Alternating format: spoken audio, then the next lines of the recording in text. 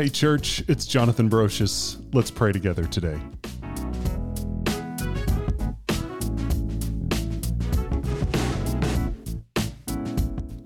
Well, now that we're done with the Greater Movement series, we're actually going back to the old format for the Pray Together podcast and email.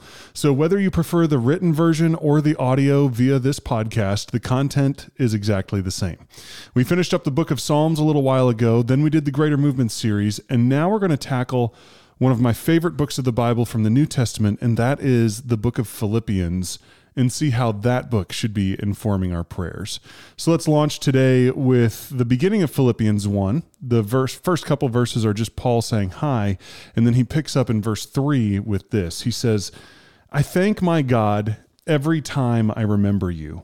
I always pray with joy in my every prayer for all of you because of your participation in the gospel from the first day until now. For I am sure of this very thing, that the one who began a good work in you will perfect it until the day of Christ Jesus. For it is right for me to think this about all of you, because I have you in my heart, since both in my imprisonment and in the defense and confirmation of the gospel, all of you became partners in God's grace together with me. For God is my witness, that I long for all of you with the affection of Christ Jesus. And I pray this, that your love may abound even more and more in knowledge and every kind of insight, so that you can decide what is best, and thus be sincere and blameless for the day of Christ, filled with the fruit of righteousness that comes through Jesus Christ to the glory and praise of God." That's Philippians 1, 3 through 11. Before I became a pastor with New Hope, I worked for an IT consulting company. The business model was pretty simple, but very effective. There are small businesses everywhere that have technology needs, but they don't have room in their budget to pay the salary of an IT employee. So when their printer stops working or their computer stops computing, they would call us. We would charge an hourly fee and go in and fix whatever the issue was.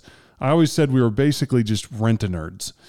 I loved the job because every day was different. I'd go in and I never knew what was wrong, and each company was different. Everyone had equipment set up differently and had different needs, so I was constantly learning new things. But one part of the job drove me nuts, and that was management of customers' expectations. When I first took the job, I thought I'd get to be a hero to people. They'd have computer issues, I'd swoop in and save the day, and people would be thrilled with me.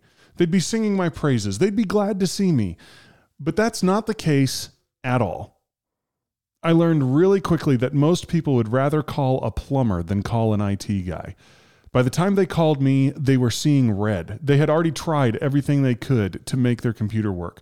Their agenda for the day was blocked by the stupid computer. They were losing money since they couldn't work. And I had about 5 minutes to figure out a way to calm them down before their anger at the computer was transferred to me. At first, I was terrible at handling this. The pressure freaked me out. I also was so green and inexperienced in the IT field that I couldn't figure out the problem very quickly. I was scared of looking ignorant in front of the customer, and it led to some bad situations. But then I figured out a system. I'd walk in and I'd listen. I'd ask questions. Then I'd show that I understood how angry they were. I'd say things like, "Yeah, it's never fun when an entire afternoon is wasted because a computer refuses to do its job. And what makes it worse is knowing that you'll still have to get this done tomorrow."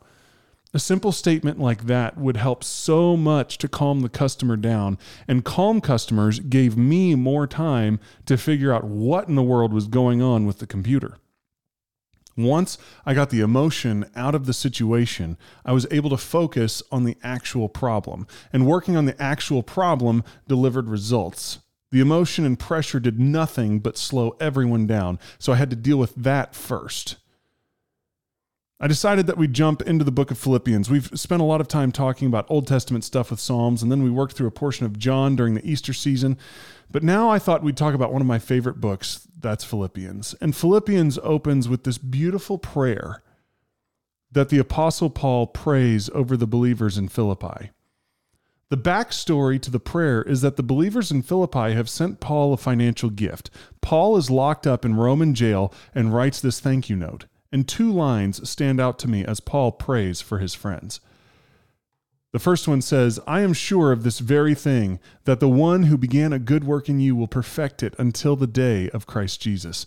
And the other line says, and I pray this, that your love may abound even more and more in knowledge and every kind of insight, so that you can decide what is best, and thus be sincere and blameless for the day of Christ, filled with the fruit of righteousness that comes through Christ Jesus to the glory and praise of God.